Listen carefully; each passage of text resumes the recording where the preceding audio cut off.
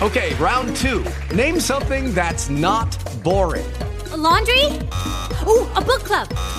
Computer solitaire, huh? Ah, oh, sorry, we were looking for Chumba Casino. That's right, ChumbaCasino.com has over 100 casino-style games. Join today and play for free for your chance to redeem some serious prizes. ChumbaCasino.com. No purchase necessary. Void where prohibited by law. 18 plus. Terms and conditions apply. See website for details. Oh, yeah. Happy Monday. Let's go. Rodney, Pete, Fred, Rogan, keeping it rolling. Let's go, baby. Well, podcast exclusive today, Rodney. We were only on the air for an hour because we have the Dodgers in Atlanta, so we're going to do a little more here for the podcast. And two things we didn't touch on the air today, but let's talk about them now. First, something you actually did find out about on Friday while we were on the air. You didn't know details. You didn't have the specifics. But you did know that something was going on at USC and that Mike Bohn was out. Now we find out that there had been an investigation about the way he conducted business there, some allegations about the way he treated some employees. His management style was called into question, and USC had to make a move. Does this come as a surprise to you? Yeah, it does. It does. And I think it came to a surprise to a lot of people, and people that I've talked to over there, and people that are alums as well, like I am. It did come as a surprise. I think for the people that were there, a number of them were aware that there was an investigation going on, and that they were talking to people and getting an assessment of just the work environment over there. But that I don't think anyone expected it to turn out like this, where it was an abrupt resignation by Mike Bohn that happened so quickly. So it caught a lot of people off guard, Fred. Yeah, what's interesting is if you just look at his body of work there, did a pretty good job. Yes. Did a pretty good job. And I don't know if he hired Lincoln Riley, if the president hired Lincoln Riley, if a group hired Lincoln Riley. But that was a game changer, and it re-elevated USC football to prominence on the West Coast. Yeah, it was definitely a group decision. I know that. Specifically, a number of people were involved in that, but I think that was collectively talked about and obviously ran through President Folt. But there was an emphasis to go for it, is the quote that I got when it came to Lincoln Riley, is that for a number of years and coaching vacancies, I think that USC has kind of, hired from within and really wanted to adhere to the family aspect of USC football and didn't really go outside to go, poach or go after a big name from another team. And this was kind of the first time that they really did that. And I was told that whatever it took, that they wanted to go after, and the number one guy was obviously Lincoln Riley, and that happened rather quickly. You remember he had that game on Saturday back in the day. Had the game on Saturday night, and then right after that game, I think it was either they won the game and they were going to go into the playoffs or get into the championship game or something like that. And had they lost, then they weren't, and they ended up losing. And then that's when kind of really opened the gate for it to happen that quickly. But he was definitely high on the priority list, and there was an emphasis, like I said, to spare no expense to go put USC back on the map. Yeah, well, things do happen quickly when somebody offers you $100 million. You don't need to think a lot about that. You can pretty much go, done. I'll take it, and I'm in. What I find interesting about this, Rodney, and Bill Plaschke wrote about it, I don't know if I hold the President Folt, culpable, or the school. But if you read what Plaschke wrote, he pointed out that Mike Bohn had a history of this at Cincinnati. The exact same thing he was accused of here. Inappropriate comments, not attending meetings. So Bill went back, and the Times did a pretty good job looking into this and said, wait a minute, this is a pattern. This is a pattern, and you should have known that. Honestly, I don't know if I blame the university. Do you think they should have known it? They did do their due diligence. They did vet him. Maybe it just didn't come up in the conversations with the people they had. Yeah, they definitely did their due diligence, and they definitely vetted him. And I'm sure they looked into some of the history and allegations that were thrown his way at Cincinnati. And you look, at the end of the day, probably said this, you know, despite what we found and heard, we're okay moving forward with this. I don't think that they were blindsided at all about, some of the things that were happening at Cincinnati that say, oh my God, we didn't know this happened at Cincinnati. We would have never hired him. I think they were aware, but I don't know if it was to the level of this would take his name off the list.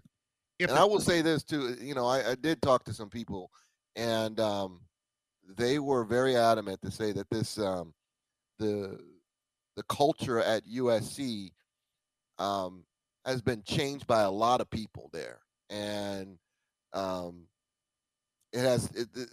obviously it's a big decision and a big move by Mike Bohn resigning and President Folt accepting it, but it's not an indictment on where the program is going. They built a strong leadership team within the athletic department, within the university, and it's stronger than one person, is what multiple people kept saying to me. It's stronger than one person. Things are going to go forward. Lincoln Riley is going to get whatever he needs to put the best team out there on the field.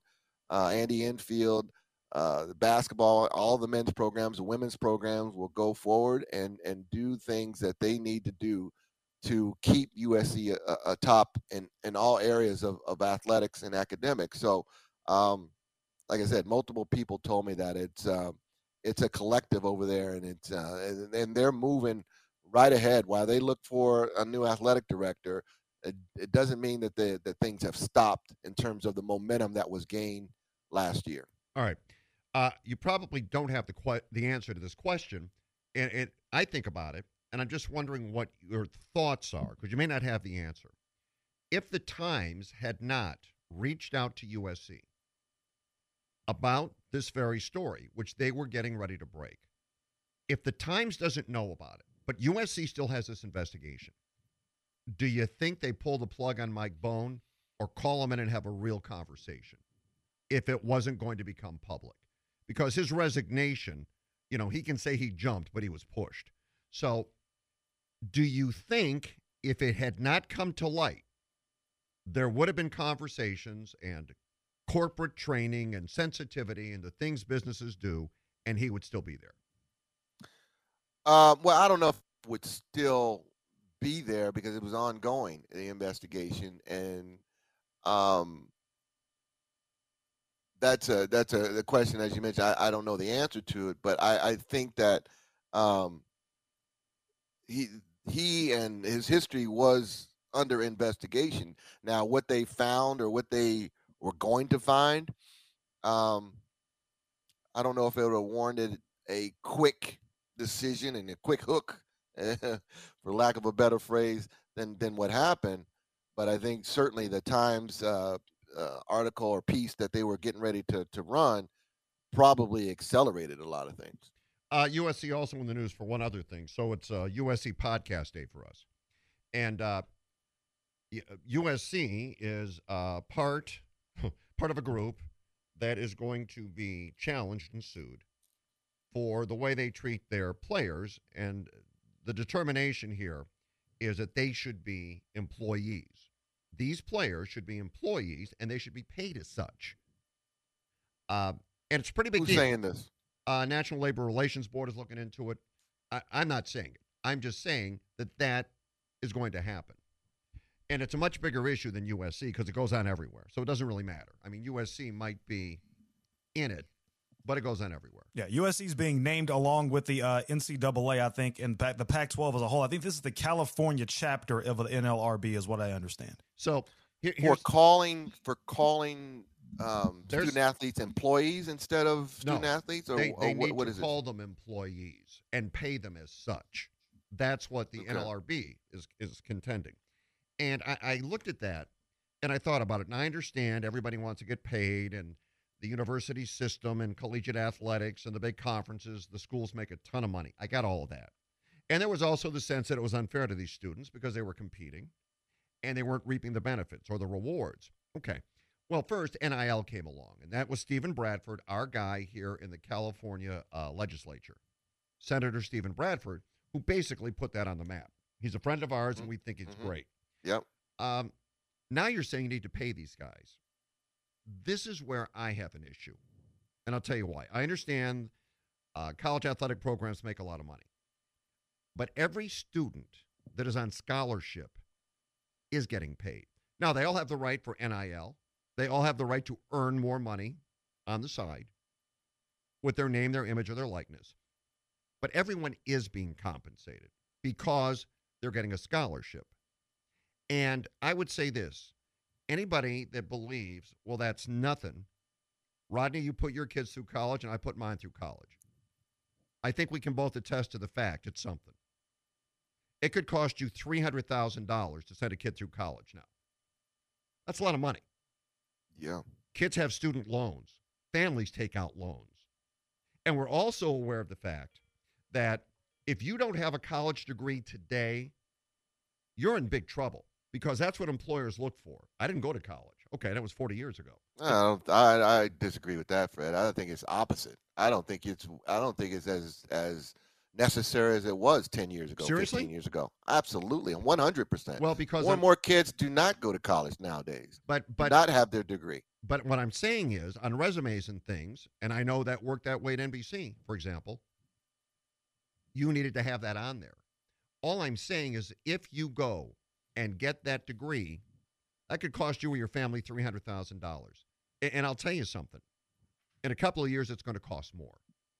So every student athlete, or in this case, athlete student, is being compensated. You are getting that. Now, you can argue, well, that's not enough money for what I do. Okay, well, you get what the market will bear. But I believe, Rodney, with NIL, all good. Everybody should capitalize. Yeah, but not everybody's getting NIL deals. That's true. Well, that's on them. That's on them. You know, that's and on then them. on top of that, with your scholarship, Fred, let's be honest, the Okay. scholarship does not carry the weight that people think it does. Yes, you're getting an education, and yes, it does cost money to go there. Right. But that's not living expenses. That barely gets you through a month, especially if you live in big city like Los Angeles or New York or Miami or somewhere like that. Yeah, it may go a long way if you live in Iowa, but it doesn't go a long way when you live in California. And then on top of that, you're not allowed to go work. You're not allowed to go have a job and make, even if it's working at Starbucks, during the off season. You're not allowed to do that as a student athlete on scholarship. So you are restricted in a lot of ways. And for a lot of kids that are on scholarship that do come from low-income families that don't have the money to send a little extra to your kids, because again, the scholarship doesn't go a long way. Then you find a lot, and that's where a lot of the problems start. We're very simple kids that can't feed themselves the last week of the month. They can't drive or can't, get point A to point B because they've run out of money and they don't have the means, or their family doesn't have the means to send them a little extra. Yeah, and I hear you, and it makes sense. What I'm saying is, if your kids are not athletes and they go to USC, what does that cost? What does that cost? So that's real money out of pocket. I'm saying athletes on scholarship are receiving financial benefits by virtue of the fact that it costs money to go there and they're not paying. So I can't, and those kids that are spending $70,000, $80,000 a year to go to college, you know what? They've got to buy food too. There's all kinds of things they have to do. I mean, maybe but they can work. But maybe the stipend. They can work. Maybe the stipend for athletes could be greater. Maybe they could do that. But as a blanket rule, they are employees that get paid. I can't err on the side of that. I hear what you're saying. And we're basically kind of saying the same thing. Yeah, they need to be able to eat. Agreed 100%, of course. Yeah, well, just treat them like a student that's there. A student that's on academic scholarship. or any other kind of scholarship, partial scholarship, whatever.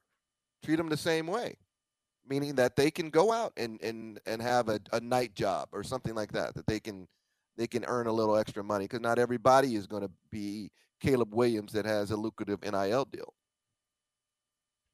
All right. Well, that will complete today's bonus podcast of Rogan and Rodney. Right on. Kind of like it. We'll get good at this. Yeah. We'll get good at this. A little extra for the folks, Fred. That's who we are. We're here for the kids, and we're here for the people. And we like animals, too. Thank you for listening.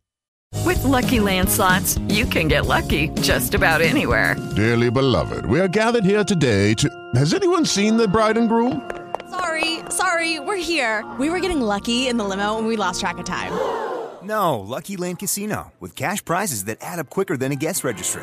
In that case, I pronounce you lucky. Play for free at LuckyLandSlots.com. Daily bonuses are waiting. No purchase necessary. Void where prohibited by law. 18+. Terms and conditions apply. See website for details.